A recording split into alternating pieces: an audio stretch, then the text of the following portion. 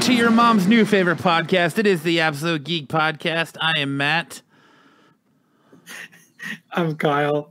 I'm Brian. Yeah, you guys could hear me on breathing and stuff, huh? Yeah, it's because my audio settings, but whatever, because we had to make a change. Yeah, we got to find out if Google Hangouts is going bye-bye. I knew it was going bye-bye, but I didn't expect it to be there one day, and then the next day it's like, oh, well, we can't use it. So yeah, guys, if everything looks a little bit different this week, it's because the way we normally record with Google Hangouts or Google Live through YouTube or Hangout Live is no more. So they discontinued it, so we had to pull an emergency backup plan, I guess you could say. Yeah. But whatever, we'll make it work for 1 week. We'll get it figured out. But what are you chuckling about over there? He says his mom prefers Couch Crunchers podcast. Hey, that's all right. I mean, we can't all prefer a talented podcast. Sometimes we like bland and ordinary, just like the missionary position.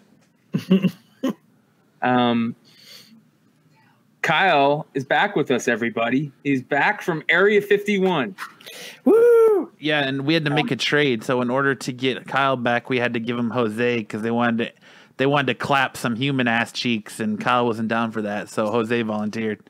Yeah, but he didn't have to join the group that was going to storm in because the guys at Area 51 are big fans of the show.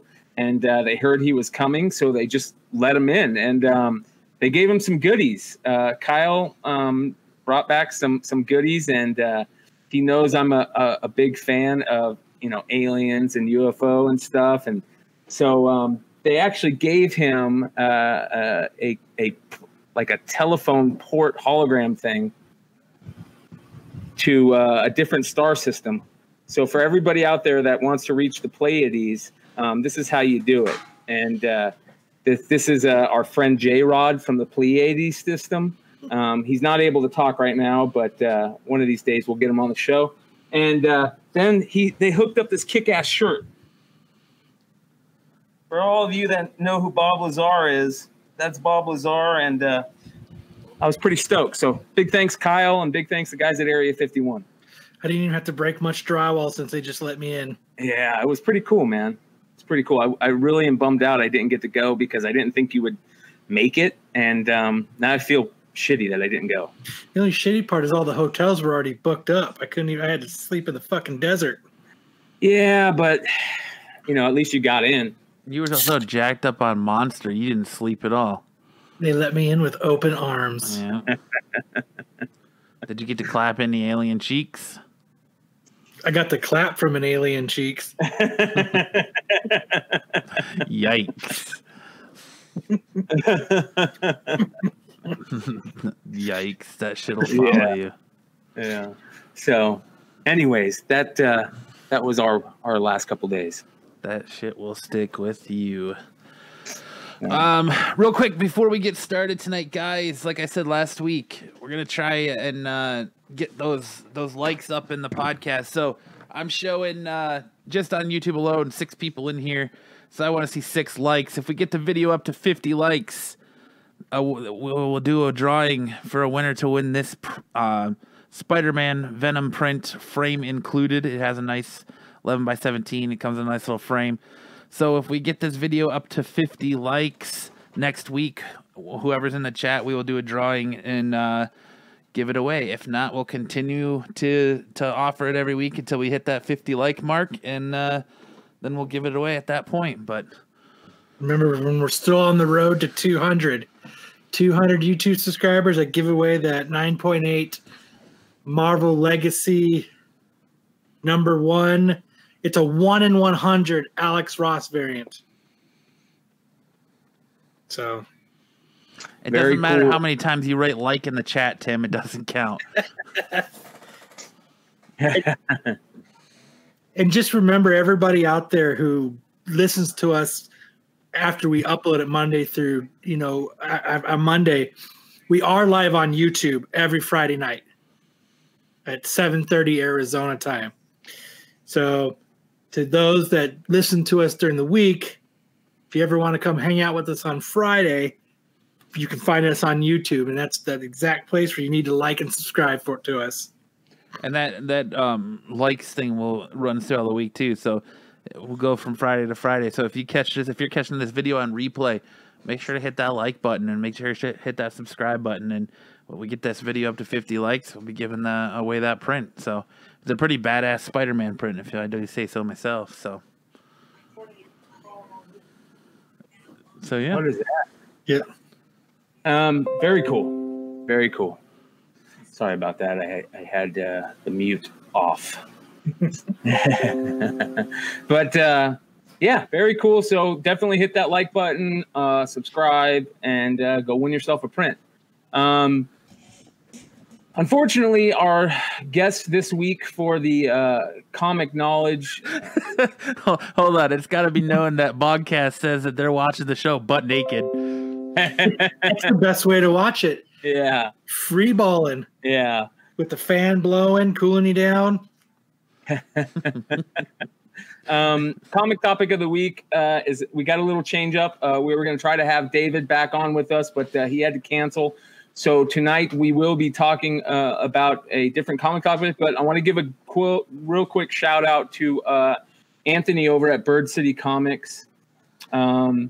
We are going to have him on next week for the comic topic of the week. And for all of you guys out there that will be doing or that are looking into the live auctions and all that fun stuff, definitely join in on that. Anthony and Bird City Comics are doing some killer stuff on live auctions. So while we are talking about the comic topic of the week a little bit, I will be showing you their live feed, which has an auction going on right now. So definitely check them out, but only in this show right now. Yeah. Don't go to their show and not watch us yet. Yet. But so the comic topic of the week, Matt, why don't you go ahead? You were somebody that definitely wanted to kind of talk about this a little bit, and you thought about it in with the quickness. So go ahead while I share our screen and tell us what you want to do. One more shout out before we get started. I want to give a shout out to Gregory Schoen from Raygun for fucking hooking me up with his goddamn awesome fucking shirt. I'm the only one on the planet who's got a Raygun shirt, so all you guys can suck it. There you go. Would it feel bad if you learned that was a lie and that somebody else on the planet, 2 other people on this planet have one? Oh, who else has one? Me and him. You never said you had it. Yeah, I have one too. Then why did you lead me to believe that I was the only one that had one? When did I tell you were the only one that had one? The whole time. No. All the way up until right this second. No. You never once said that you had a Raygun shirt. I didn't expect him to make me one. I know he said he was making you one because you were giving him an Absolute Geek shirt, and when he handed it to me, he handed me 2 of them. So I won't wear mine on the show ever that way. So you can at least people. I've talked about people. And you goddamn word. How's it been 2 weeks?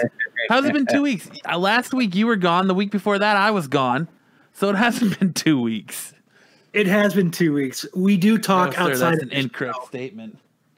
How has it not been 2 weeks? That's an incorrect statement. Well, Our comic topic of the week this week is Kyle and his incorrect statements. The difference between a cameo and a first appearance and the politics behind it. It's not really the politics behind it. I mean, if you want to get into politics behind it, we can. But every time you talk about that topic, the politics behind it are going to come up. But it is definitely an important topic that people that are just kind of getting into comic book collecting need to know about, because it could be a game changer on what you collect and what you don't collect. Go ahead, Matt. I had the epiphany on Wednesday when I'm sitting here reading comics, after picking up my new books, and I'm looking at, so I picked up Turtles 96, and my thought process is, you look at all these comic books and there's always that debate of first appearance versus cameo. So like Hulk 180 is considered Wolverine's, I don't know if they call it the first appearance or the cameo, but it's not. They call it a cameo, but it's not as expensive of a book as 181. When you have so there's that, and then you have like Mary Jane. She makes her appearance in Spider-Man. I can't remember what her first appearance is, but they call it a cameo because she's got a flower over her face, and her actual first appearance isn't for like 17 more issues. And it's the same thing. It's one panel on the end, and it just finally shows her where she says, "Face it, Tiger, you've hit the jackpot." So I'm looking at Turtles 96 or 95. They're toting that as the first appearance of Jennika as the fifth turtle. But it's the last panel on the end as she's being transformed. So my thought process is, wouldn't that be considered a cameo in 96, which actually has like 6 or 7 panels of her as a turtle? Wouldn't that be considered her first full appearance? Yeah, that's what most people go with. And again, this is getting into the politics behind it. This is a very hot topic, especially in the speculation game. It always draws ire of certain people, because when it comes down to it, the bottom line is collect what you want to collect. And some people like myself, I enjoy finding those cool cameo first appearances, or whatever you want to call them. I call them cameo / first appearances. But I enjoy finding those just because there's different types of cameos, in my opinion. And Matt was 100% right. The biggest way to explain this, and the biggest one that people use, is the Incredible Hulk 180, which shows the Wolverine in the very last panel on the last page, like, oh, who's coming next issue? And there's Wolverine type thing. And then 181, of course, is his first full appearance and first cover appearance. There was, and this is where we get back into different types of cameos, there was a cameo before 180, multiple cameos. But the biggest ones that people like to talk about are a Thor book, a Daredevil book, and then there's another one, and I'm spacing on it right now, which I usually don't do. But in these certain books, there's an advertisement that shows Wolverine coming in Hulk 181, and that was advertised months before Hulk 180. So some people like to consider those cameos. Also, some people like to consider cameos appearances in magazines like previews, first appearances and previews. Are those considered a cameo, or those considered a first appearance? Also, things like Comics Interview Magazine or those other, Wizard magazines. Sometimes first appearances are in those. There's also sometimes first appearance / cameos in free giveaways. So it can be a very tough topic to talk about, but it's all about what you want to collect. And if you really are a first appearance guy and you're all about, having that first appearance, the bottom line is the market will say what is the first appearance that everyone wants to go by. And that market is what's really important. What are people buying? So if you say people want the first appearance of Wolverine, they're mainly buying Hulk 181. People want the first appearance of Taskmaster, they're buying Avengers 196, even though he appeared in the last panel in Avengers 195. Well, here's the thing. Here's a good one. Gambit with Avengers Annual 14. He's in a handful of panels, but that's not considered his first appearance. His first appearance is considered an Uncanny X-Men. Yes. You're 100% right, Matt. Again, that's the whole thing. It's such a big issue in comics, the whole cameo first appearance thing. So if you're a new collector out there who is looking to collect and they want to try to collect first appearances versus cameos, I mean, what are some rules of thumb that you as a collector go by? Again, first rule of thumb: collect what you want. If you think cameos are considered first appearance, collect those. If you think first full appearances are the first appearances, collect those. Number two, the market will dictate what the market thinks the true first appearance is. So again, you have a majority of people who say this is the first appearance. That's what the market's going to say is the first appearance. And it changes. It does change. And so you got to be aware of that. Here's a perfect example.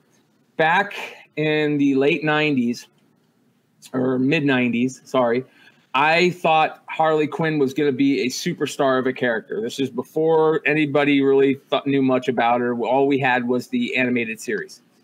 And back then, Wizard basically was saying, and she wasn't a big character yet, but Wizard was basically saying that the Prestige format Mad Love is Harley Quinn's first appearance, her origin and first appearance.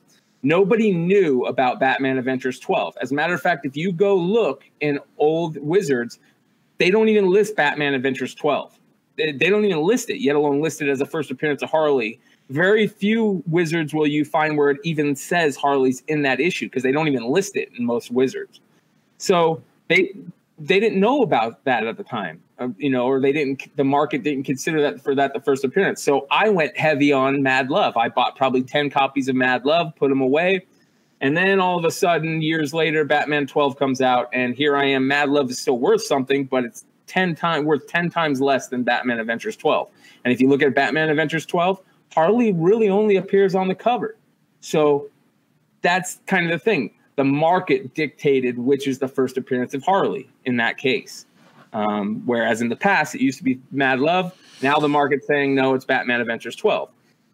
Here's a perfect example of with Harley Moore.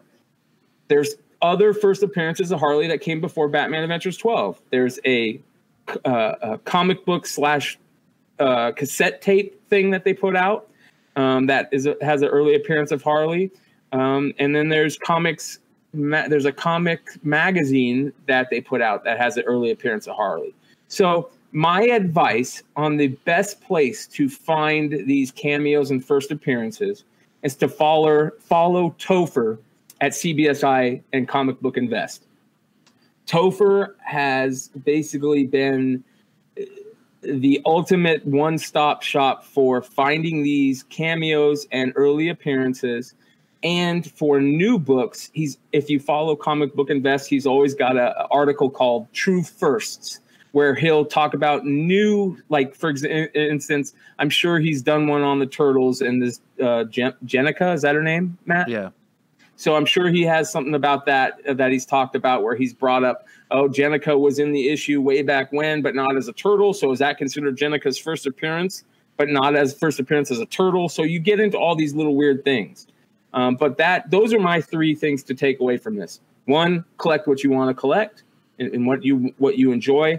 2, the market truly dictates what the first appearance is, and first appearance is that's worth anything at least, and that changes. And 3, follow Topher on Comic Book Invest and the True Firsts.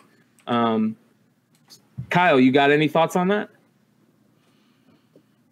I'm going to go ahead and stop sharing. So everybody also, again, remember that Bird City Comics and will be on next week, and we will talk about live auctions. What do you think, Kyle? I think you summed it up pretty good. Yeah. Matt brought up a good point with Gambit. That's another great one. There's so many good things where people talk about, cameos and first appearance. and it can be a little draining sometimes because the same arguments as people complain about. But I enjoy those things. I enjoy searching out those early cameos. And if you're a real big fan of certain characters, why not have all the first appearances? Well, that's what kind of started Liefeld off on his fucking Twitter down spiral, was that he was saying that, Major X's first cameo was part of a different book, and he's saying, no, it's not. It's Major X #1. So he kind of fed into that. So I just figured it was I kind of wondered about that when I was on the comic store, because, how do you differentiate a cameo between a first appearance? Because to me, a first appearance is going to be, regardless of how long they're in the book, the first time you see them in an issue, that's their first appearance. Yep. Yeah. There you go. My brother just brought up the Wolverine thing. He didn't hear us, so even my brother, who's not a comic collector, knows about the whole Wolverine thing. So it's a pretty big topic, and it's an important topic. It's a very important topic, and something that you guys should know about. Tim says Soul Cal Rob's word is gospel. I can't talk. Sagoo. Yeah. Oh my gosh. Yeah.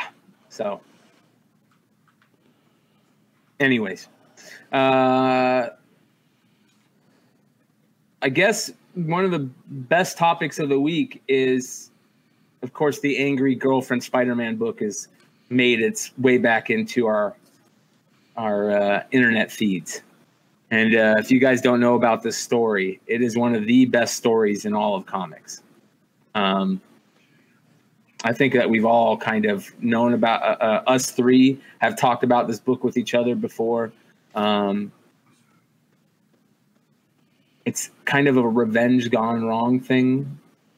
And I think Matt would be the perfect person to talk about this after explaining what this book is, because he's kind of had a similar type thing happen with him. And if he wants to talk about that, he can talk about that. Well, I mean, I'm not going to go into detail about that, but is it bad that as a collector I want to own this book? No. I want this book to be in my collection. Every collector. It's I don't know if you look at it like profiting off of someone's pain, but that's, I don't know. Like I said, I don't know if it's considered like the ultimate act of revenge or like the collector's holy grail, because it would suck if that was your book, but to like everyone else, it's just like a legend. It's something that you want and part of your collection. You just don't want it to happen to you. Yeah.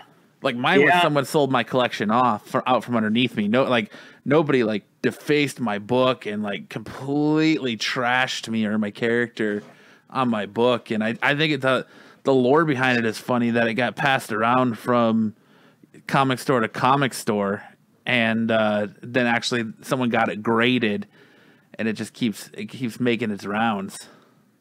Yeah, that book is probably now worth more than it ever would be in good condition, in better condition and not destroyed.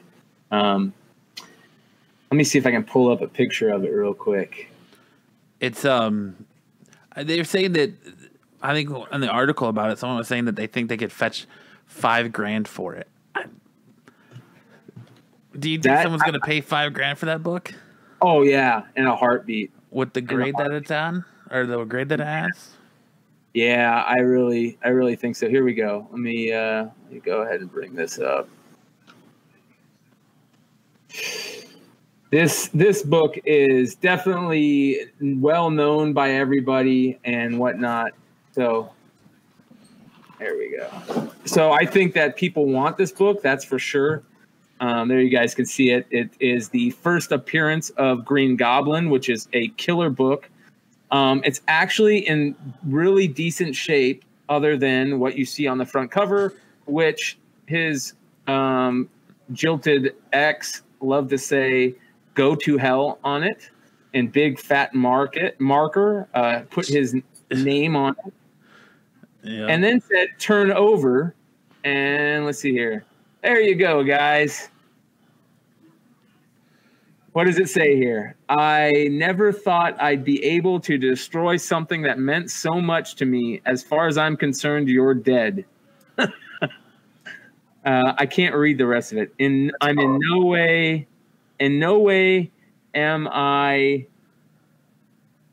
thinking, am I trying to be noble or I don't know. Anyway, she destroyed the comic. She wrote all over it. And it was a beautiful copy, as you guys can see. It looks really nice. It doesn't look torn up or anything. And they had to give it a 1.8 grade. Maybe they restored it because she ripped it up. I can't remember. But it looks very presentable. And it's got such a lore behind it and everything that, yeah, people will definitely pay big money to have this book. Every major comic collector knows about this book, especially people that are on Facebook and stuff like that. They know about it. So I don't know, but you think $5,000, Kyle? Would you pay $5,000 for that book? No, I would. I would pay $5,000 for it because you could probably sell it for 10. I bet you there's some rich person out there that, is buying all these killer keys and is like, that's a one of one. I mean, there's no other books out there that are like that. If it was a CGC, I'd pay $5,000, but since it's CBCS, I'd give $150. Well, like the other thing too is that it's a lore within the comic book community because we all, as comic book collectors, none of us really know what we would do or how we would react if someone did that to our book. I can't honestly say how I would react. I know how I react to when someone sold my comic collection out from underneath me, but I don't know, like, how would you react if you came home and someone just wrote all over your Walking Dead #1, Kyle? Or I'd be fine. I would just clean the case off. Well, if it wasn't graded yet. Or like your Hulk 181, Brian, or, it's, I don't know how I would. Brian would just wipe off the case. Yeah. Yeah. I mean, God, how terrible would it be if they actually ripped it open? But I'm just saying, ungraded book, like, I don't know what I would do. Like, if I came home and someone had written all over my Spider-Man 121 like that, like, fuck you, yada, yada, yada. Like, it's the ultimate revenge as far as, like, for a comic book fan, but then as us as the collectors, we're like, man, that's like a priceless, one of a kind thing we want in a part of our collection.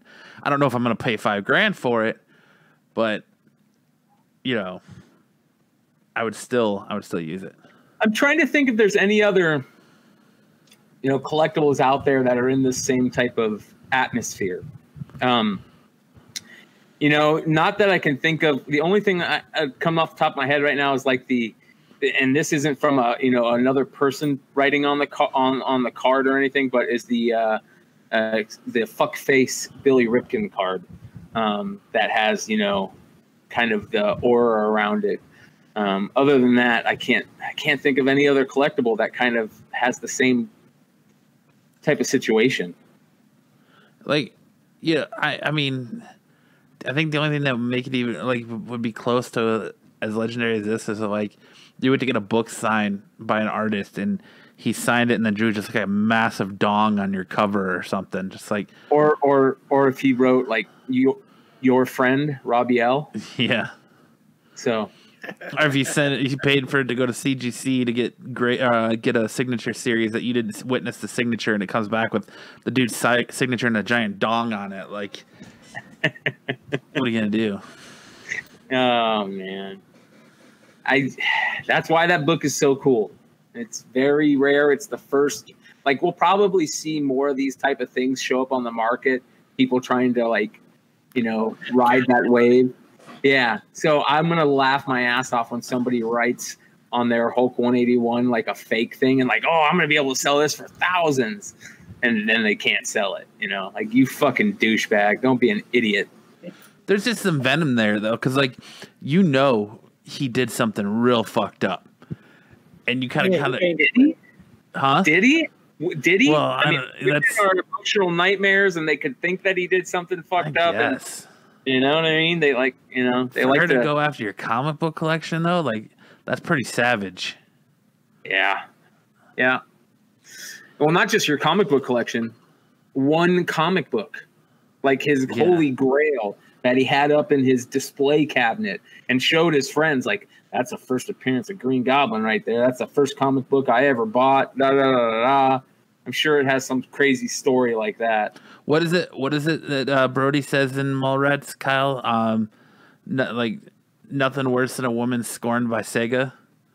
Yeah, it's like something like nothing worse than a woman scorned by your comic book collection. Because, oh man, yeah, yep. Oh, I couldn't imagine. Well, I could imagine having that happening. I wouldn't sell it. I would keep it.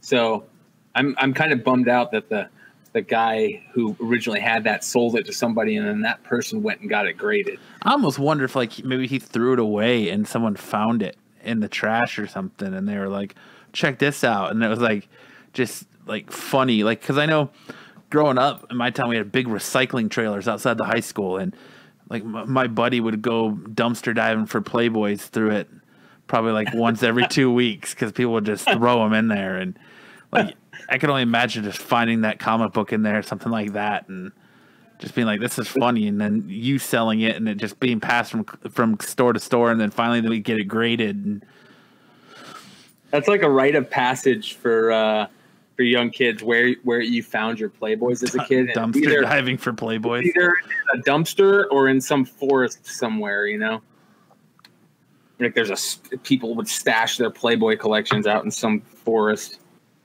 some desert. I hid Kyle, who are you cheersing to? What? Are you cheersing to everybody in the chat?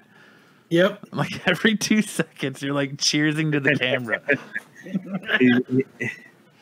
Well, I hid mine in my rafters in my house, in my parents' house, because when I lived in Michigan, my room was in my dad. When my mom and dad had my brothers and sisters, I moved down to the basement. My dad built me a room in the basement, and like there's the rafters, and I hid mine up in the rafters in my closet.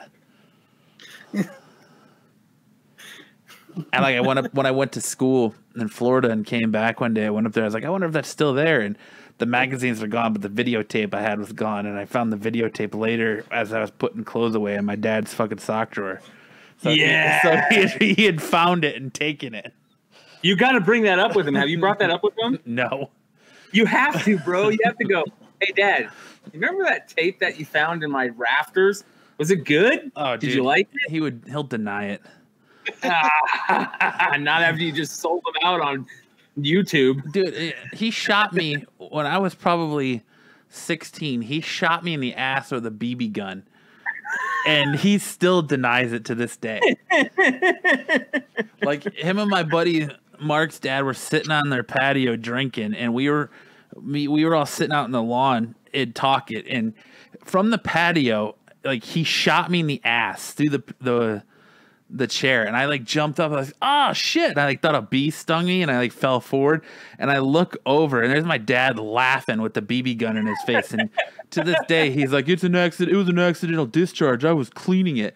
Nah, you straight up aimed it up and shot. Yeah. Gun? You straight up lined me up and shot me in the ass. My dad does shit like that to me all the time. His favorite thing to do when we go golfing is he'll be like, "Oh, I'll give you this stroke if I screw up on a shot." I'm like, all right, we'll just pick your ball up and you can drop it by mine. Okay. So he won't stop, and he'll make me lean out of the cart to try to pick up the golf balls we drive by, and then he'll hit the brakes to power slide to fling me out of the golf cart onto the ground.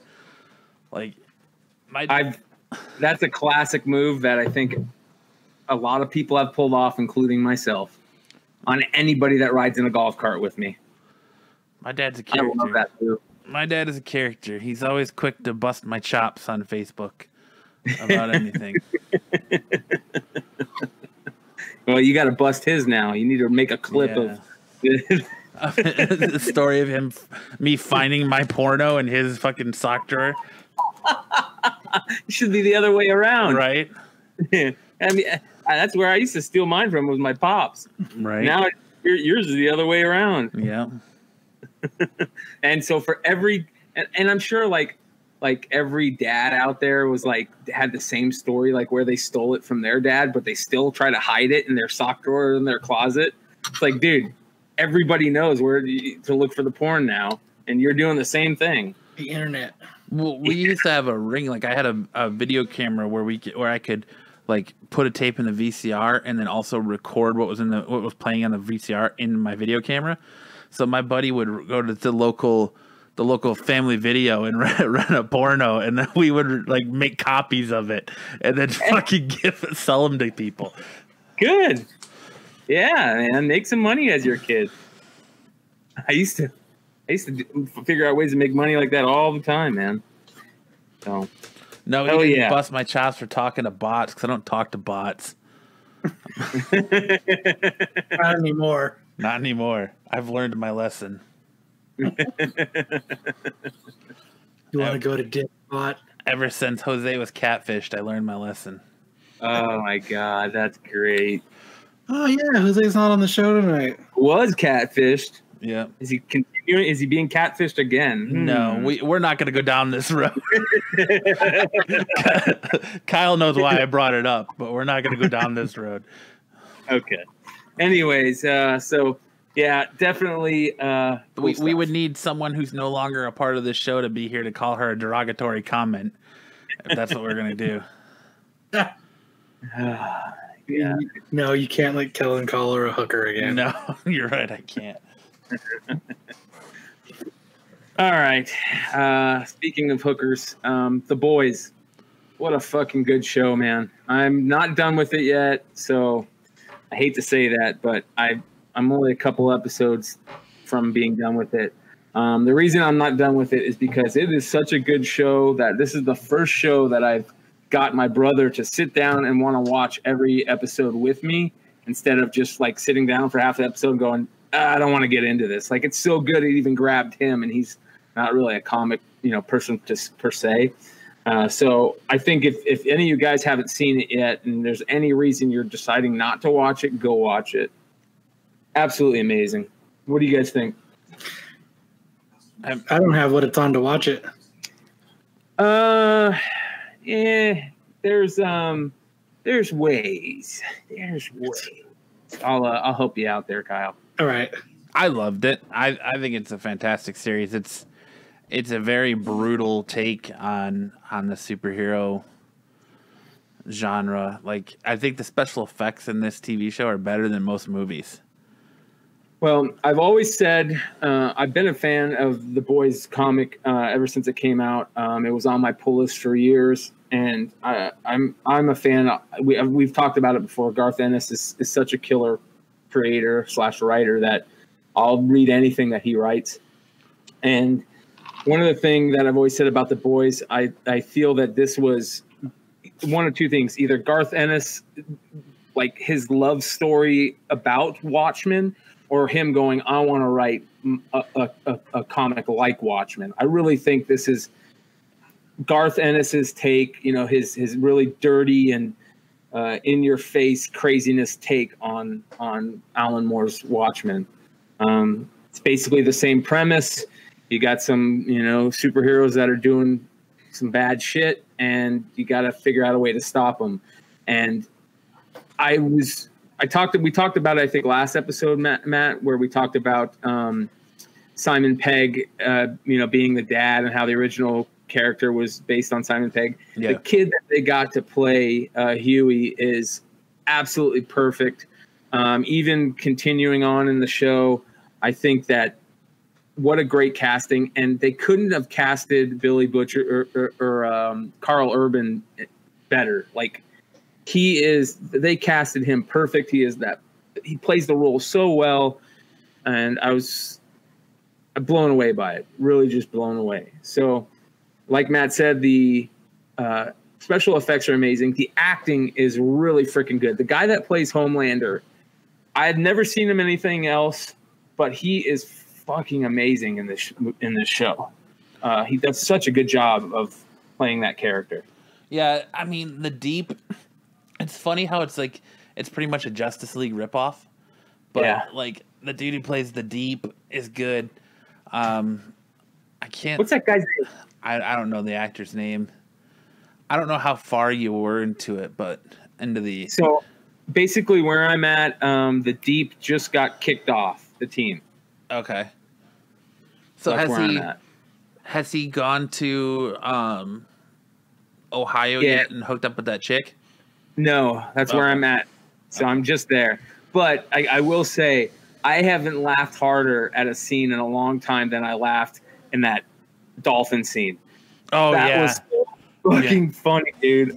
When that dolphin is flying by him, and it goes through the window, and I forget, the dolphin says something as he's flying by him. Well, like the dolphin's like propositioning him for sex, like a sexual favor.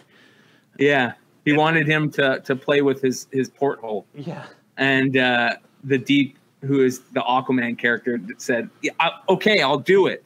And then somebody shows up, and he's stealing this dolphin from the SeaWorld place, and he's got it in this back of this van, like suspended on this swing thing. And the dolphin keeps on talking to him, saying, I want you to play with my porthole. And the Deep's like, okay, I'll do it. And he hits the brakes, and this dolphin goes flying through the front windshield. Oh my God, I lost my shit, man. And like Matt said last episode, it was so the visual effects on the scenes where people, get blown up or whatever are done so good and so gnarly. Yeah, like when at the very beginning where A-Train blows through his girlfriend and you see like her bones and stuff like in the goop as it's like exploding on him, and how he's just left there holding her hands. Yeah.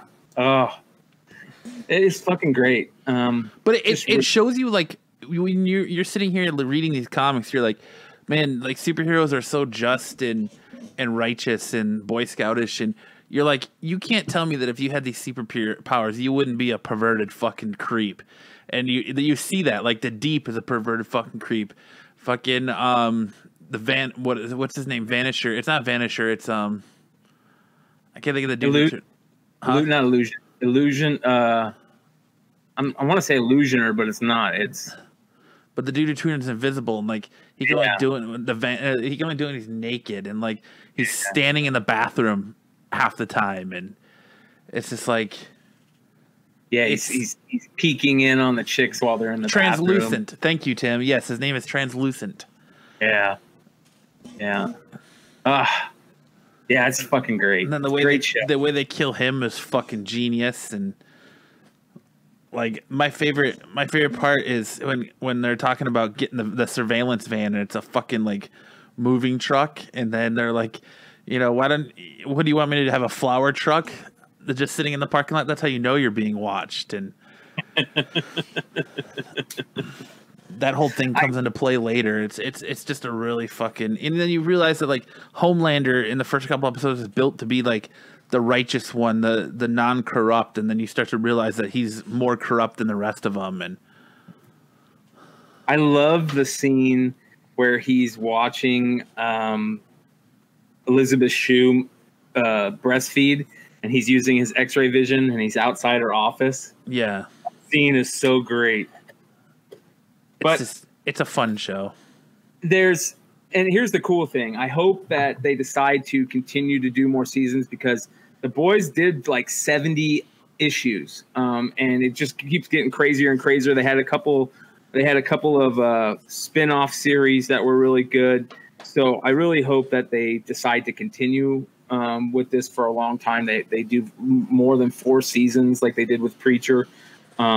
Well, I know they're already talking about at least 3, because apparently the superhero orgy is coming in season 3. The Herogasm? Yeah, they couldn't do it in the first season because they couldn't figure out how to do it correctly without it being fucking hardcore porn. Yeah. So they said they figured it out, and season 3 is going to focus on that. Yeah. The righteous guy, the church guy, is so fucking funny. Anyways, it's really good. We're going to keep giving it away, and it's too good to give all of it away. So go watch it. I think they did it spot on to the comic book. It's really good. They did. like we were talking about earlier, the casting is second to none. They knocked it out of the park with the casting. The acting is excellent. All around a great show. It's not too jokey. There's some really cool like drama parts. The whole relationship between Huey and Starlight, they did really well. You actually care for the characters instead of it just being really funny and that type of stuff. So I think it's interesting that they chose to go easy on the Starlight deep rape scene, and and then they just went hard. They went balls to the wall and fucking everything else. Yeah, they had to. So yeah, very cool. But yeah, I definitely recommend The Boys on Amazon if you haven't watched that yet. Yeah.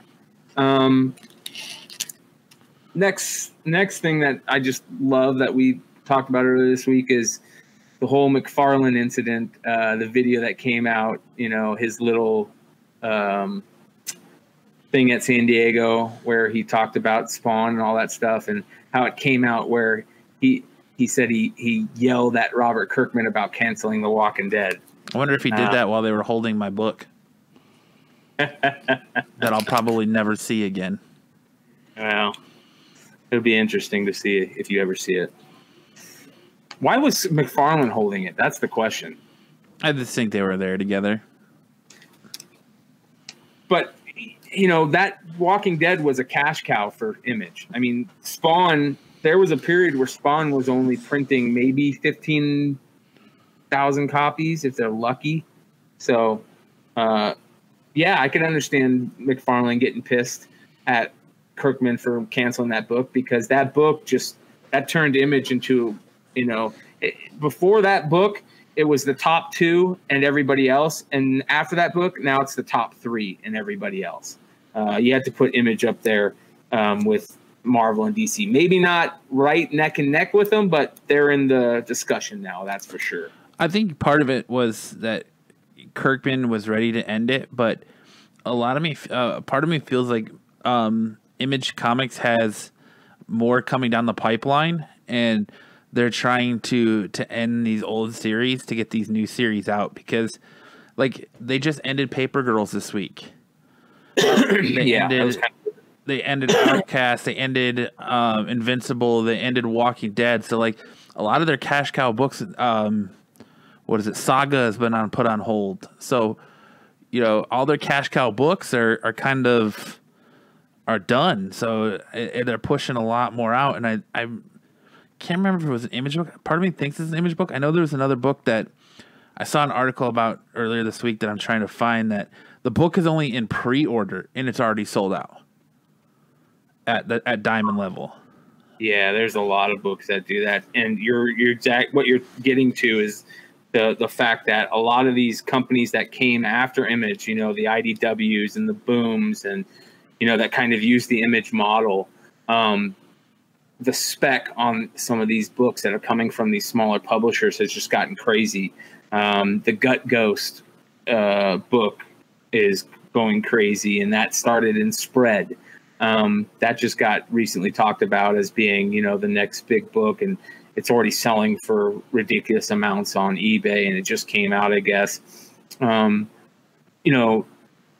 one was Canto that just recently came out. That book, people went crazy for. So there's always a new hot book of the month or the week. Jay Johnson brought up how The Darkness was a cool book way back, and that's kind of another thing that Image did. They had the core Image label, and then they let each individual artist have their own little side label, and that's what they did with Kirkman too, with Skybound, and for Mark Silvestri it was Top Cow, and for Jim Lee, forget what was Jim Lee's side one that he did with Wildcats in that DC and Wildstorm. And so The Darkness was a original book that played off on the Witchblade stuff with Mark Silvestri. And there's a lot of talk in the spec world about The Darkness and Witchblade. So that might be a book that you guys want to take a look at. So big shout out to Jay for bringing that up. Chuck brought up Dead End Kids. That's another one. What was the one not too long ago about the four kids walk into a bank. I think was that what it was called? We Cannot Go Home. That was an excellent book. Mm-hmm. There's a lot of really good books out there that, have taken a cue from Image and how they do things. So one of the things that McFarlane did say that talked about, he said Spawn's going to basically go on forever, 600 plus issues or something. I think he said that's fucking crazy. Could you imagine Spawn being at 600 issues? Well, yeah, I mean, look at Spider-Man and look at all these other Marvel characters. Like they're in the 800s. But they're Marvel and they're DC. I mean, to have a non-Marvel or non-DC book reach that many issues, that's a big deal. Just having Walking Dead get as far as it did was amazing. And that was only 200 issues. So. Right, and well, it wasn't even 200 issues; it was only 196 issues. So, I mean, that's no small feat. But 193. Was it? Yeah, you're right. It's 193. Sorry, my bad, Kyle. That reminds me? We talked about your grading? Did you get anything from CGC saying they got your book or that they put it in the grading queue or anything? Or dude, this has been a nightmare, and it frustrates me even more to fucking talk about it. We know about the horror story that you talked about last week. Have you heard anything new? Well, so I called them up to tell you about getting the Fast Pass added, because I was talking to customer service through email, and they're like, "Oh, you have to wait till we get your book. You have to wait till you get your book." All right. So they finally messaged that they got my book. So I tried to call in and put the Fast Pass, and they're like, "Oh no, we can't do that." What do you mean you can't do that? Yeah, we can't add that. It's too late. So that's bullshit, because she told you that's what you need to do. Right. And I was like, that's what I was told that I need to do. And they're like, oh well, they're like, that should have been done at the booth, and we can't do that now. And I ended up losing my shit and calling their entire system incompetent. And I was like, I talked to Kyle, and then after that I called back, and I called him back, and I was like, I just want my book. I was like, I don't even want to fucking grade it. And I just send me my book back. And they're like, oh, it's too far in the process. I was like, I don't want to grade my book. I don't want to give you my money. And they're like, oh, well, too bad. You already, it's already here, and we started the process, so we can't just send you the book because it was a signature series book, and we witnessed the signature, and it's part of our service, blah, blah, blah. And so I told Kyle, I'm just going to fucking put a stop payment on my credit card and not pay the motherfuckers. I don't care. And you know what? We should also clip out your original story and put that shit up on YouTube, man. Let's clip that shit out and let's let them see that. And, more people need to start complaining.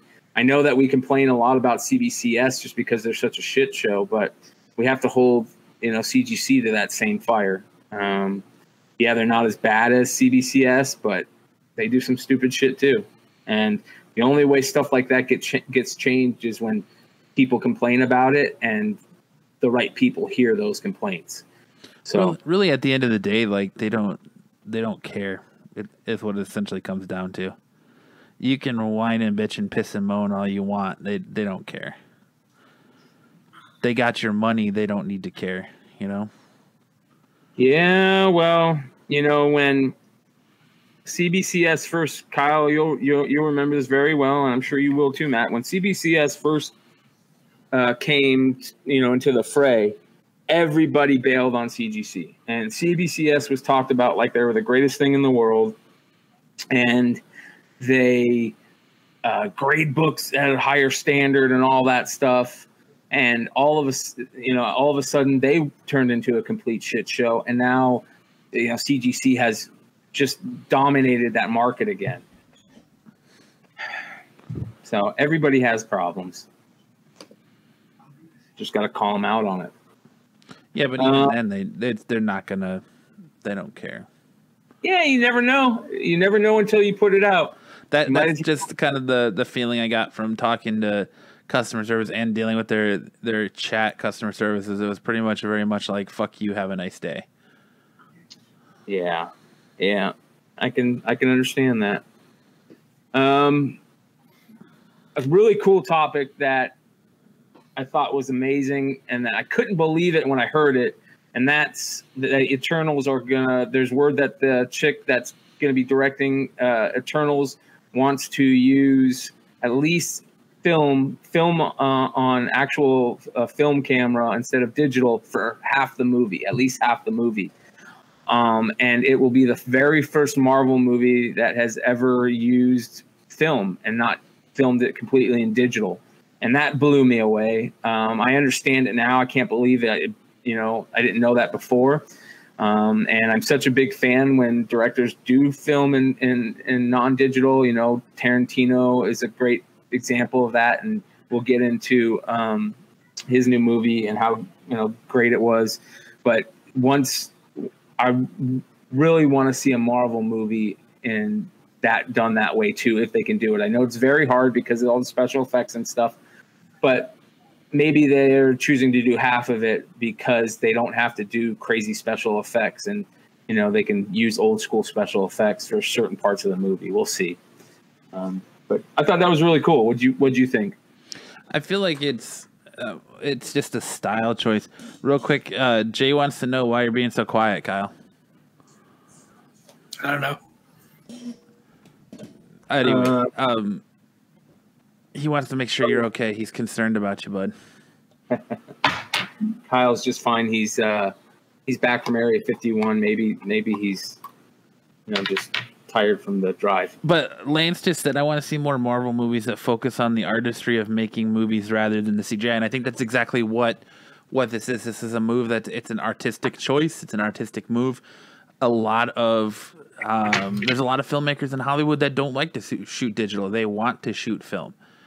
And there's a lot of, I know Jonah Hill was one of them. Like he wanted to shoot mid-90s on film, and he had to go through lots of hoops to get them to give him the money to shoot it on film.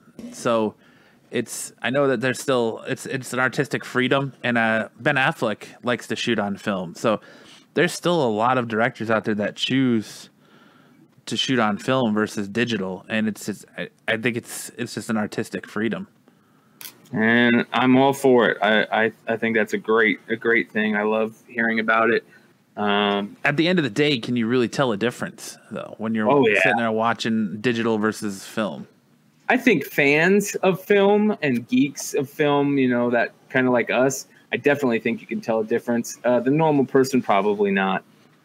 I don't think it's that big of a deal for them to want to, even be able to tell a difference. But I think like us can.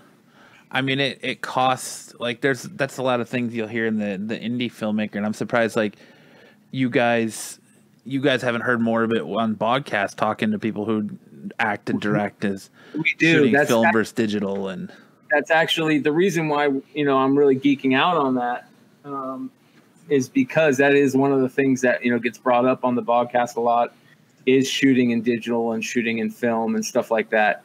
So, being a film geek, it's one of the things that you talk about. And it, for the most part, from what I've seen and heard, most people geek out about shooting on film. So, well, that's what you hear a lot too from talking to people, is that you, like, Hollywood, they're not going to let you shoot film. You're going to shoot digital.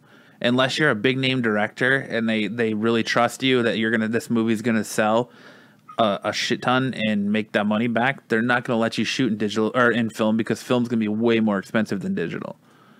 Yeah, because film, you have to cut it and all that. It's not and can it and keep it stored correctly. It's not like you can just pop in and out a memory card and be like, all right, here you go, and move on to the next shot. Yeah, and it's tough because it's hard to find certain cameras. A lot of guys like to use older cameras and stuff like that. There was a film that I remember that I really geeked out on, and that was Hateful Eight. And if I remember correctly, what did he choose to? He filmed that on something special. Let me look up that real quick. 35 millimeter. Yeah, there you go.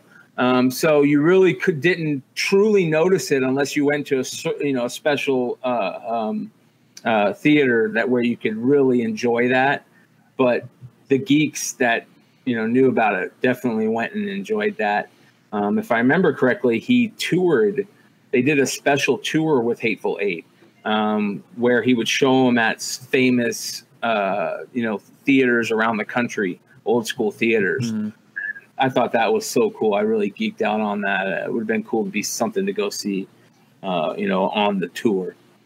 So, but it's a perfect Segu. Yeah. What did you think about the new movie? What? Oh, Once Upon a Time in Hollywood. Yep. It was. I mean, I'm gonna probably get roasted after I've read Lance's review and he's in the chant, but I think it's pretty much kind of whatever. I thought it was really whatever.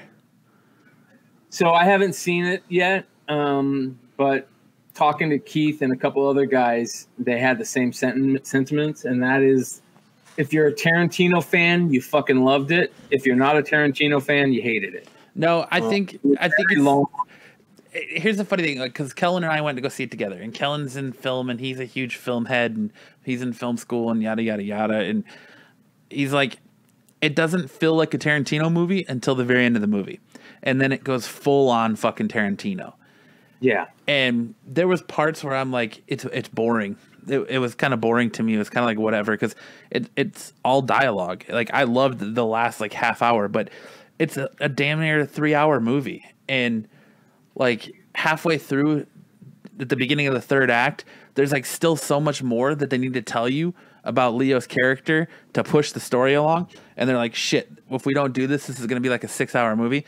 So they just have like Kurt Russell do a voiceover of a bunch of shit for like 15 minutes. And then they move on to something else. Like, and then they move on into the third act. So it's, yeah.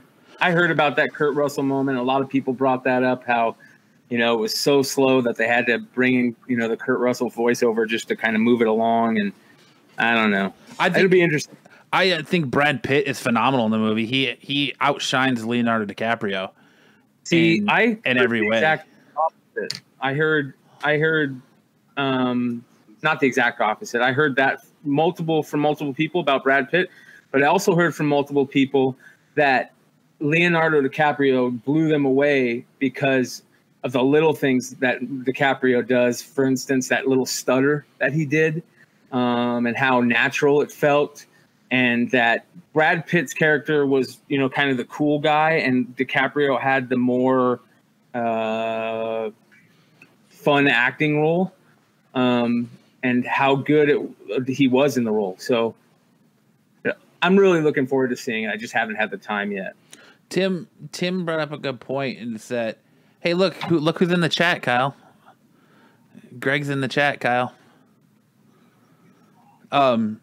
What up, Greg?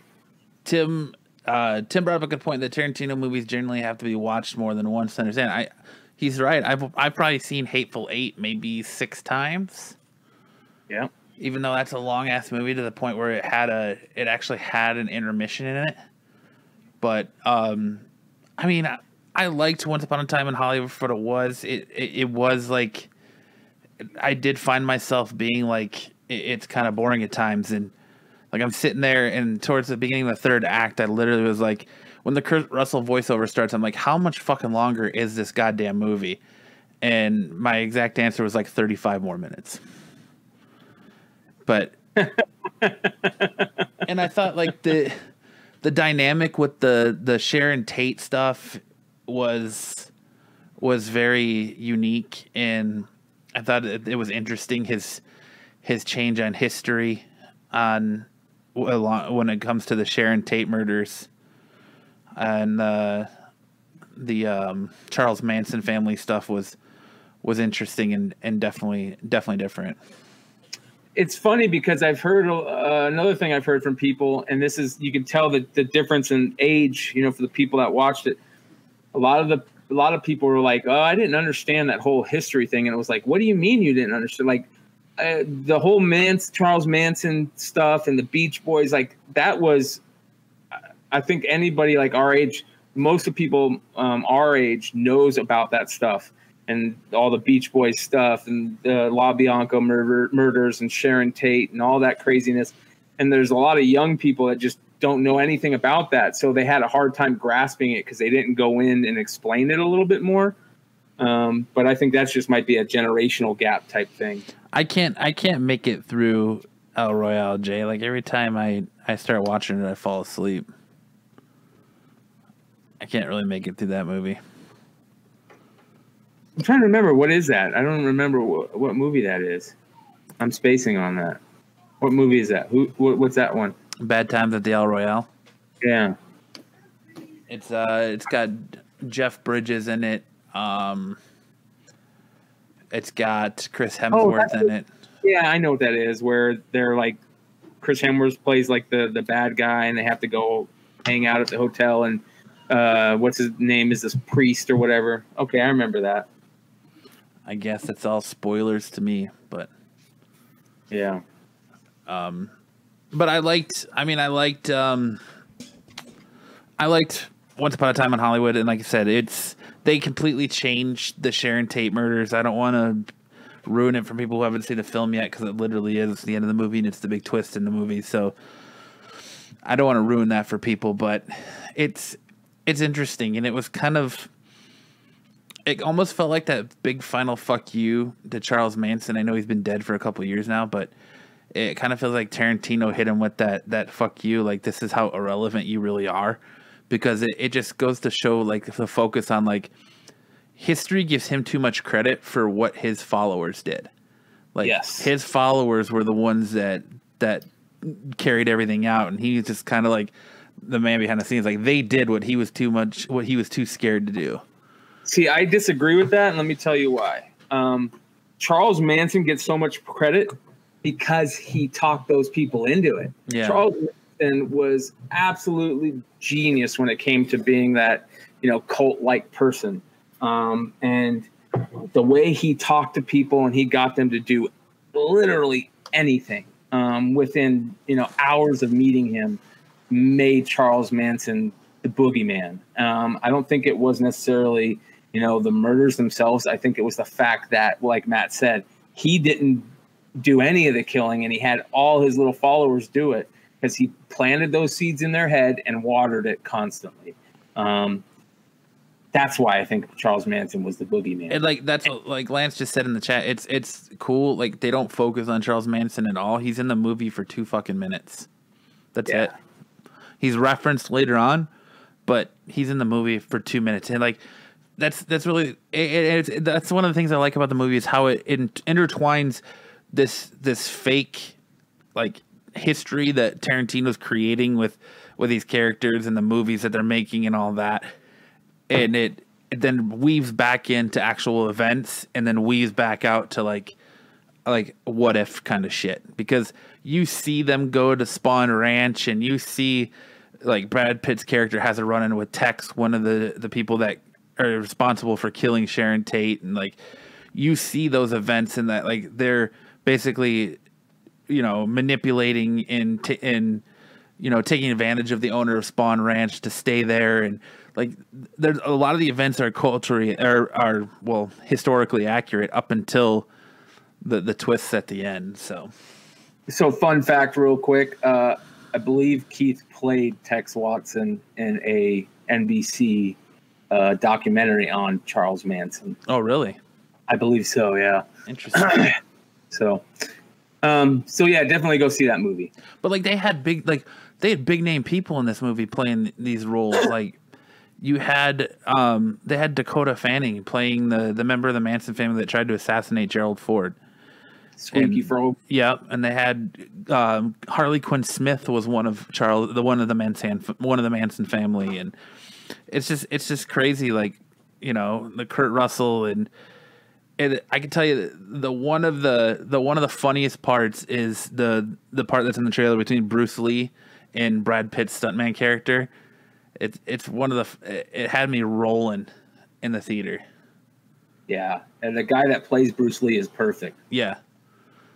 and I guess his kind of a segue or a segue into that is like, I guess his daughter got pissed about that scene because she got really uppity that people are laughing at her dad for his what and like all that, because they played it up and made it really like over the top in the movie. But well, that's kind of one of the things he's known for, so she shouldn't get too mad about it. Yeah. I mean, Leonardo's acting in this great, being especially since he's an actor playing an actor. But it's I think Brad Pitt steals the show in that movie. Like Brad Pitt's probably my favorite takeaway from that movie. I don't think Brad Pitt can play a bad role if the guy's like the cool guy. He's just too cool in real life, like not to kill that role. I've listened to, there's a podcast I listened to, and the guy is the former guy that used to be on E that did what's his name? He used to do the E True Hollywood Stories, mm-hmm. and like on the old actors, and he was talking how he used to hang out with Brad Pitt a lot and Vince Vaughn and all those guys, and he said Brad Pitt is exactly like he is in movies. He's just that cool dude that, I mean, gets along with anybody, no matter if you hate him, you go hang out with him and you think he's one of the coolest dudes in the world. And he's exactly like he plays the guys in the movies. So I thought that was pretty cool. And that this role was that perfect, cool, calm, really cool dude. So. Lance, I thought it was DiCaprio's best since Revenant. Yeah, you can't, it's not Revenant. All he really did was get attacked and raped by a bear for 30 minutes. For Revenant, my favorite actor in Revenant was Tom Hardy. My favorite was the bear. Yeah. Yeah, Tom Hardy was good in that movie too. I feel like Tom Hardy was much better than Leo in that movie too. Yeah, he definitely did not get that credit in that movie. Mikey. Yeah, he made you hate him. Yeah. I thought that Once Upon a Time in Hollywood was Leonardo DiCaprio's best work since his work in Growing Pains. Yeah. Or Titanic. Yeah. Well, fun fact about Leonardo DiCaprio, he has one of the most extensive high-grade unopened action figure collection in the world. He owns every He-Man toy ever created, and he owns them in high AFA graded. I like your fun facts. I want to know where you get these fun facts. Do you just make them up, or do you actually research this stuff? No, that one is 100% true. He actually sold part of it, and it was a huge deal. And it was like, this big, huge article AFA did on it and his auction. So fun, very cool. Toilet reads. That's right, Lance. Fun fact: Leonardo DiCaprio has the biggest collection of Kirk Cameron memorabilia. Oh man. Excuse me. So another segue on the movie topic is the new Indiana Jones film.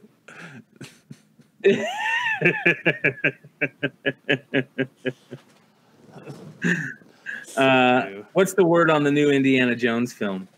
I don't know, Kyle. What's the word on the new Indiana Jones film? I've heard that they're shooting it in 2020, and the last I heard was that the character dies when Harrison Ford dies, that they're not going to recast him or. That makes sense. I'm really surprised that they're shooting this. I think Harrison Ford is just too old. I hate to say it, he wasn't that bad, but he just seemed a little too old to even play Han Solo. So, I don't want to see 90-year-old Harrison Ford hobble around in Indiana Jones. Dear God, I hope Shia LaBeouf isn't coming back. That new Shia LaBeouf movie looks badass. I really hope Shia LaBeouf isn't coming back. You see the preview for that? I have not. It looks really fucking good, man. It looks really good.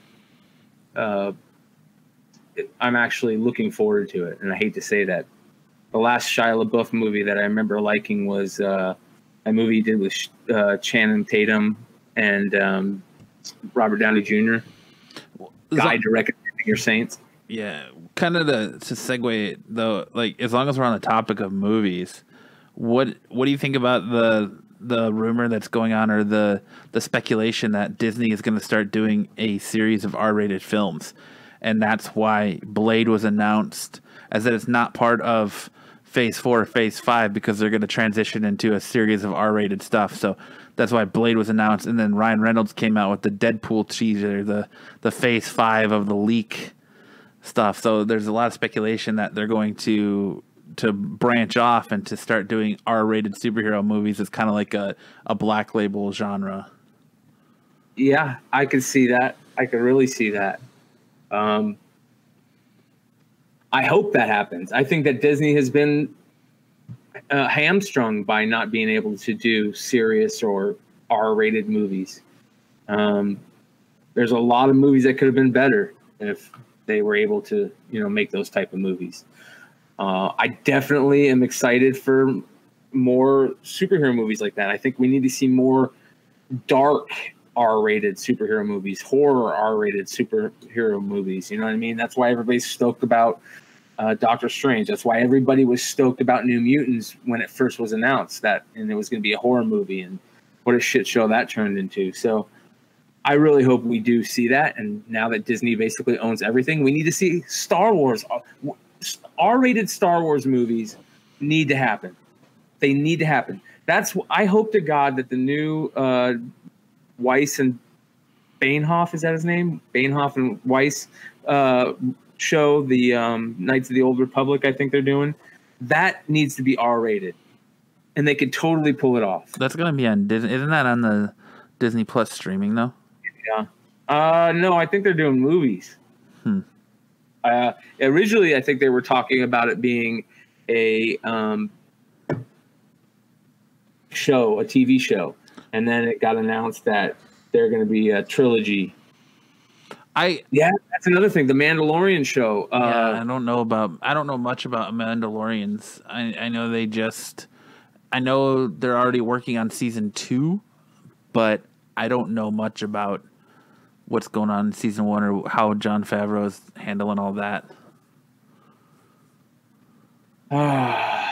Yeah.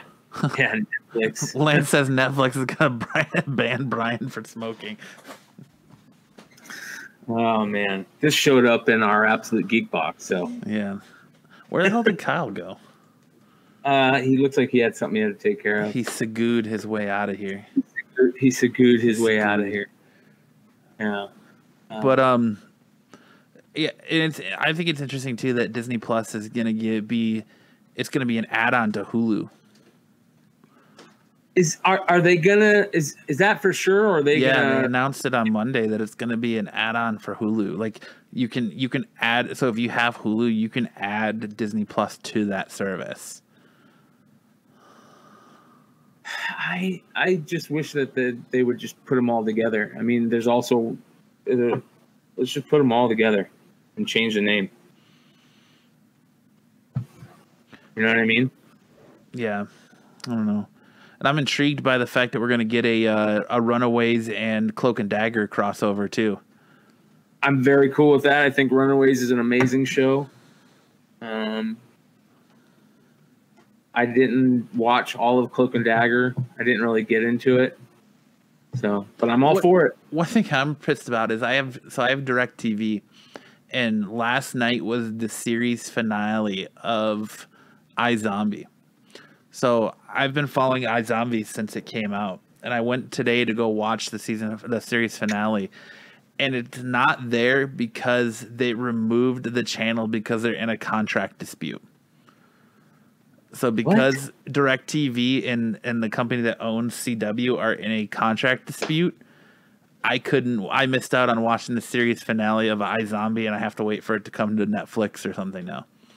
I think, that's absolutely bullshit, but I think that's a normal thing, isn't it? Don't like sports networks sometimes do the same thing? Yeah, they do, but like this is the first time like it's ever really been like, man, fuck this shit. Because it happened when they're doing the series finale of a show that I've been invested in. So Yeah, that's kind of bullshit. That's why you don't have cable like me. Yeah. Screw it. And get everything on the net. Nah, I would drive myself crazy if I didn't have cable. Yeah, I'm one of those people that could never go full on streaming, because by the time, like, I'll sit there and I'll scroll through Netflix and there's like nothing to watch. I'll find nothing that I can watch. I end up watching like the same show over again that I've already watched. And is full on streaming like going full force? Did you see that, bro? No, what? You didn't see that, dude? No. There's this YouTube. I think Jose put it in one of our chats. There's this YouTube documentary that came out on this YouTube guy. And it's called Full Force. It is fucking one of the craziest things I've ever seen. Yeah. The iDubbbz did it, right? With yeah. With God, I can't think of the kid's YouTube name. Something like Fatty, yeah, something Fatty. Airsoft Fatty. Airsoft Fatty, yeah. It was. I just watched it for a couple minutes, and the next thing I know, I've watched the whole thing, man. It was so fascinating. It was absolutely fascinating. And the thing that blew me away is that it had like 4 million views in like 5 hours or something like that. Yeah, it didn't. Well, because iDubbbz is one of the biggest YouTubers in the world, but just like when at the end when they start interviewing his crazy friend and they have the lightsaber battle. Yeah. And he's like, I don't know why I'm watching this. Like, we built all the way up to this, and this is just stupid. He's like, this is the most boring thing I've ever seen. Yeah. They're fighting in the woods, and they're serious. Yeah, that one dude is fucking crazy, dude. It was kind of scary when the mom's like, I really think one day that we're gonna see a news story where he went out and murdered a whole town. Dude, all those people in that fucking documentary have to be on the spectrum, because like even the kid's mom is like, oh, our cat gets vanilla ice cream for dinner every day, and he gets a cone, and she's sitting there as the cat is like eating the cone, and it's like, what are wrong with these people? Did you see that, Kyle? Did you see Full Force? No. Oh, bro, you gotta watch it, man. Jose put it in one of the chats. It's the YouTube documentary. It's one of the most fascinating things you'll ever see, dude. It is. It's like watching the ultimate train wreck. Yeah, the kid's got one shoe off and one shoe on, and he opens that hole in the ground, and he's like, "What are you going in the fruit cellar for?" Hell no, there's snakes in there. You know, like. He's like, why do you have one shoe off and one shoe on? He's like, paperweight. It's the only thing I could think of. And he's got his shoe on top of the stack of paper. Yeah. Fucking weird, man. Anyways, it's really fucking funny. Check it out. Oh, this could be all the papers fall out of his garage. Oh, this could be something really cool. And then he's like digging through it. He's like, oh, never mind. It's just a needlepoint pattern. Yeah. They found the ultimate treasure. Like, you think he found some crazy code his mom has been working on for years. It's good God. And the thing is that you guys have probably seen, Airsoft Fatty's videos all over YouTube. Oh yeah. Like this lightsaber duels, and like the one where they're fighting and he trips over the trash can, and that one where he's gotten knocked out because the dude stuck him in the neck. Yeah. That was kind of weird. All right. That was the ultimate YouTube hole that we just let you guys. What?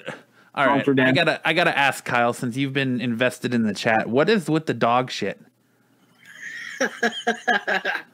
I think it's just everyone being funny. Like, I've completely lost on what everyone's talking about with the dog. Like, what, they see Brian's dog running around or something, or? I don't know. It's just Tim being crazy. Ah, boy. The wolf, and then Lance trying to who let the dogs out bullshit.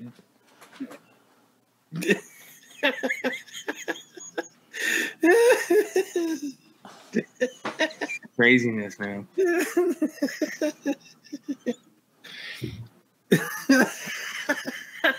I have no idea.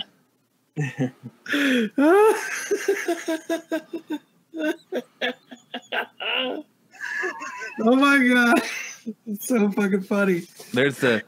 Did you reach out to him and ask him about what we were talking about the other day, Kyle? Cool. Tim? I don't know what you're talking About 3D printing the Absolute Geek dildo No. that laughs that vibrates with your laugh. No.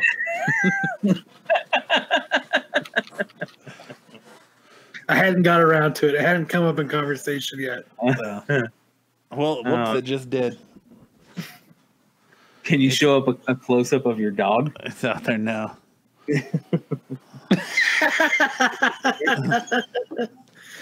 Yeah, Ryan, they're fascinated with your dog, apparently. Yeah. Like, I didn't know if, like, my dog maybe jumped on my bed in the background or something, and that's what they're talking about, or Brian's dog or something. I don't know.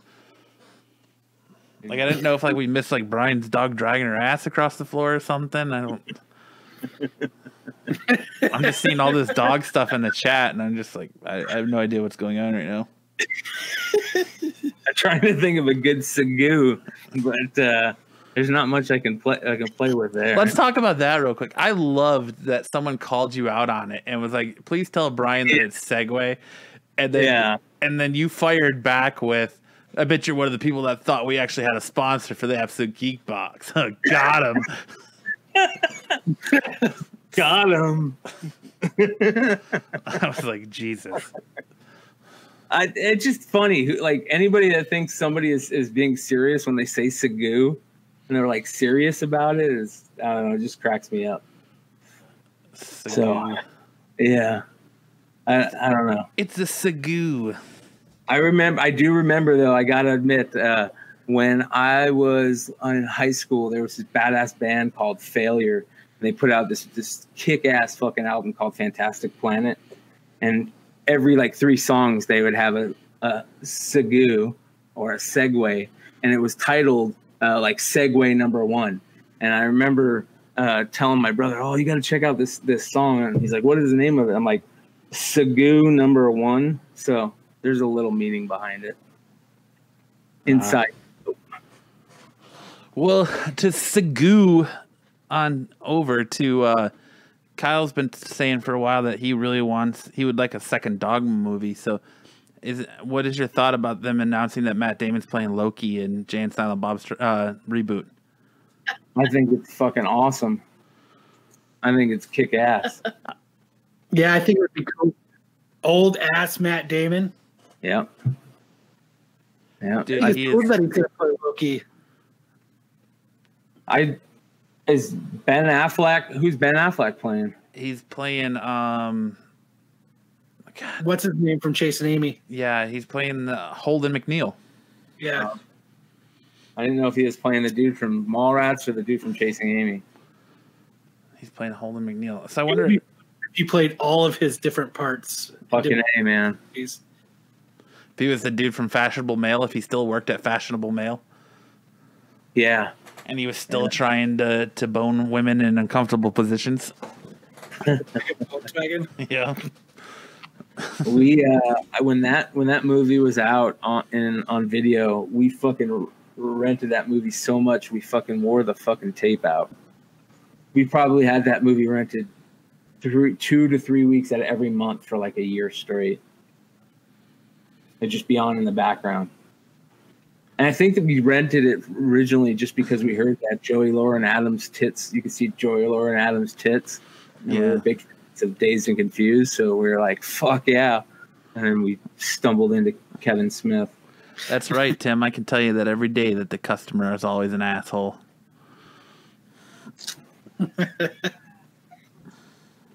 Yep. The customer is always an asshole, especially when their name's Peter Parker and they're calling from Bangladesh. I think that's about it for the night, guys. You got anything else you can think of? What do you got, Kyle? I'm good. You're good. My throat kind of hurts from talking so much. I know. You've been a real chatty Cathy.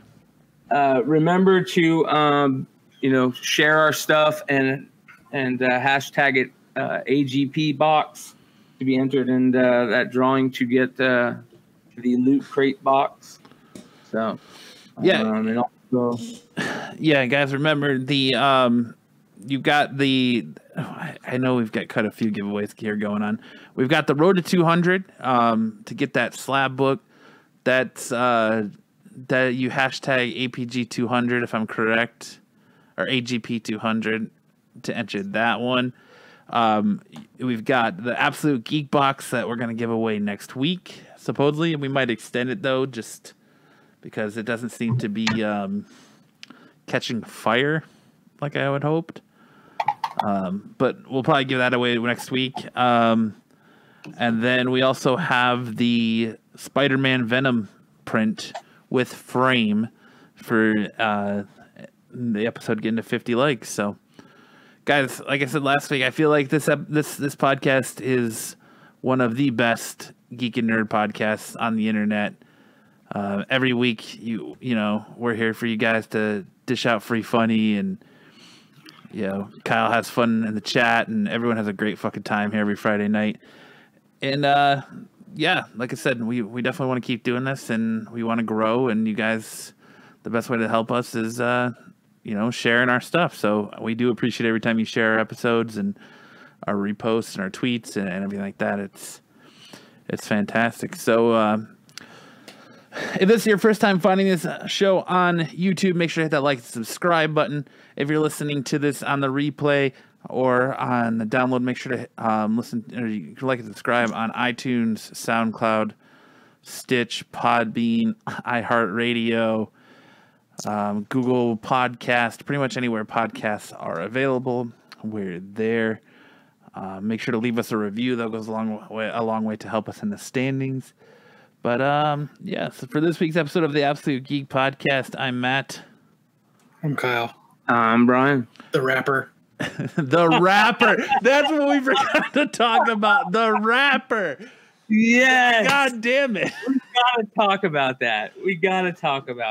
The rapper. All right, we're gonna talk about this real quick. For those of you that don't know, the fucking rapper. This is the ultimate score for a G.I. Joe fan like myself.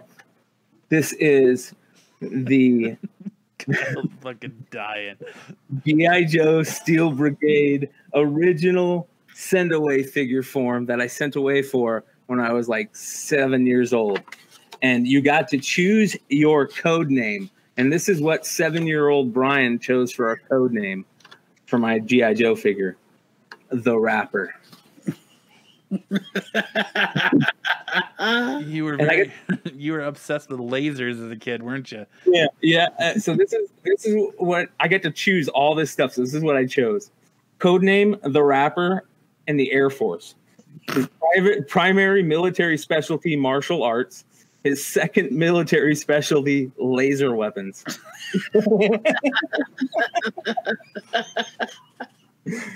So you're in charge of putting it in the DVD player, the CD player, right?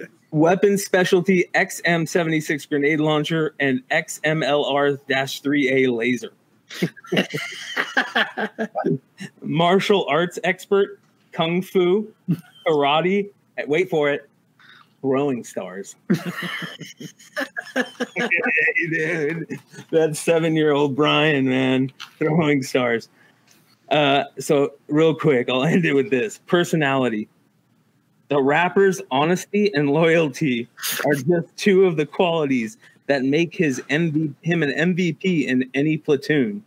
He is not only there to share in the triumphs, but to help his fellow comrades through intense combat situations. Mean ass fucking rap. With a sick rhyme. Yep. All right. Absolutely. Does he have one of his? Does he have a mixtape attached to his throwing stars? So when he chucks it, it drops his fired mixtape. Oh man, this is what happens when your mom tells you, "I found something that I forgot to give you when you were a kid." You just got that? Yeah, not too long ago, dude. My mom sent me a tub and was like, "Yeah, there's some stuff in there I forgot to give you as a kid." And this is the original box it came in. It had my original address on it at my house that I grew up in, and the figure is unopened. Came with like a little patch. He's cut in two because the rubber band is so old it broke. Isn't that interesting that the rubber band like deteriorated like that, even though it's still in the packaging? Yeah, man. So it's fucking, I don't know. It's just cool. It's part of your childhood. So it's the wrapper, custom made G.I. Joe. I'm gonna get the shit framed. I'm gonna get the shit framed. You need to. Fucking A. So absolutely. You can get replacement bands for the waists, can't you? Yeah, I got them. I just don't want to open up the poly bag that it's in. I was gonna say you should put them back together. And the rubber band was the poly bag. Yeah, you need to open it up and put them back together and display both of them together framed. So as the obvious thing to say, and Tim, you fucking nailed it. Now you know, and it's half the battle, my friends. G.I. Joe, absolute geek style. The rapper is out. The rapper has spoken. Oh, man. All right, guys. Well, I want to thank you for this week's episode of the Absolute Geek Podcast. Again, I am Matt. I'm Kyle. I'm Brian. And we will catch you guys next time.